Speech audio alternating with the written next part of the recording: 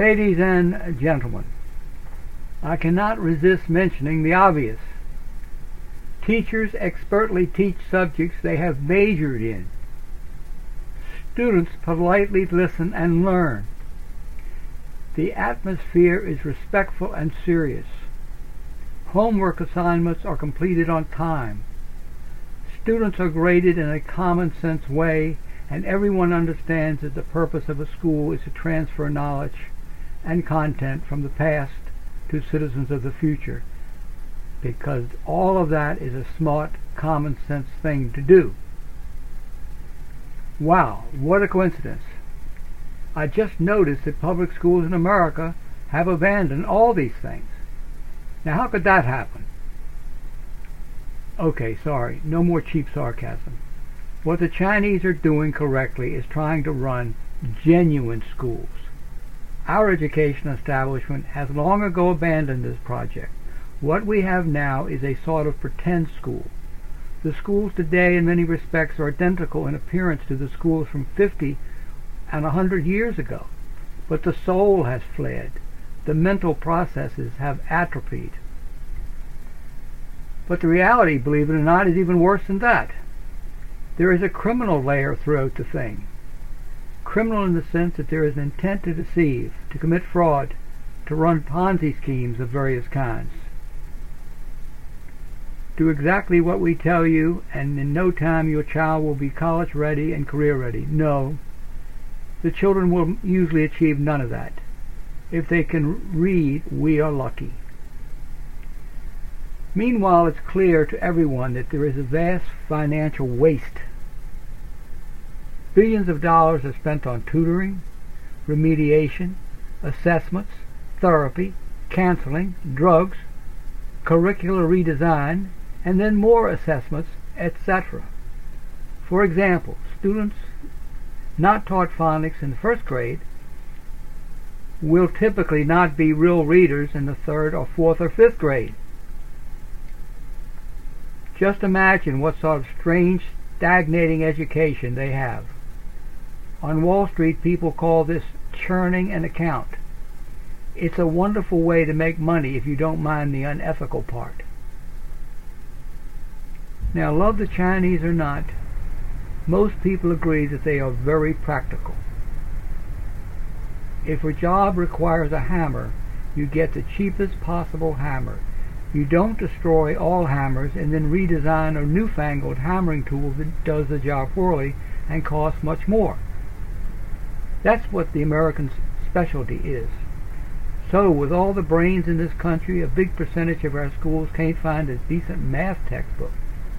So they use Singapore math, which is math the way we used to teach it.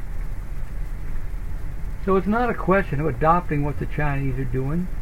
It's a question of readopting what we always did.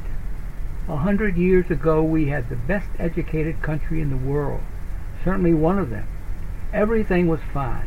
We had one-room schoolhouses that were operating at the level of today's colleges. But then John Dewey and his gang went to work, systematically killing off everything that stood between them and taking over the country. Congratulations, John. You can rest easy. Your boys are riding high. Finally, in support of the last paragraph, here's a somewhat shocking article about how we had nearly universal literacy in 1910. The article is titled K-12,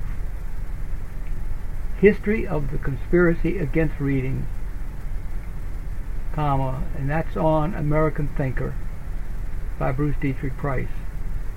K-12, History of the Conspiracy Against Reading. That will bring you right up to speed and illuminate how sadly we have fallen.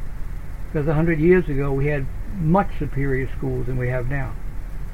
I say it's a vast plot, a nasty, ugly, ruthless plot. Well, you may think it's because our professors of education are just unworldly creatures who can't do anything practical. That's a good theory. There's some of that. But mainly, they just want this country to fail. Thank you.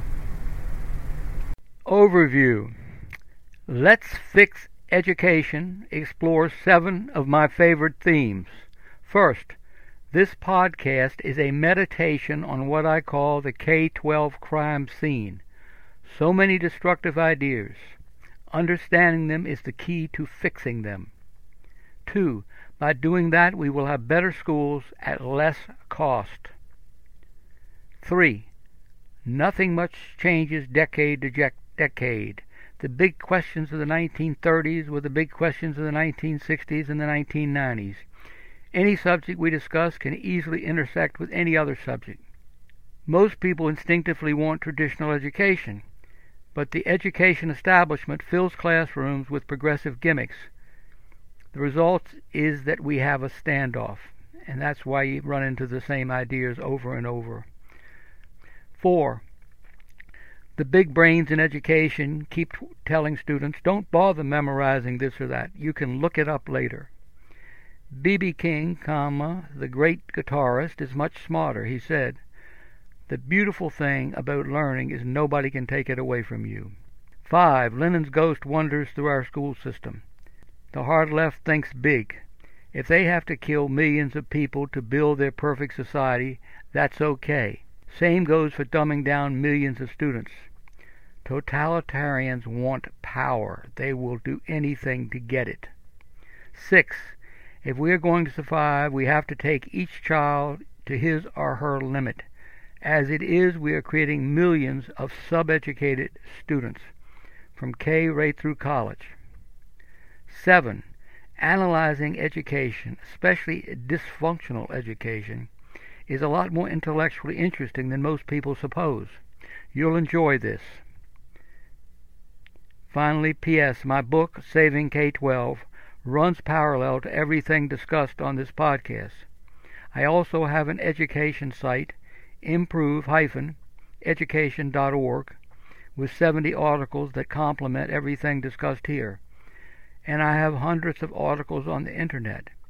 Enter a topic in Google with my full name, Bruce Dietrich Price, and let Google make suggestions. Thank you for visiting.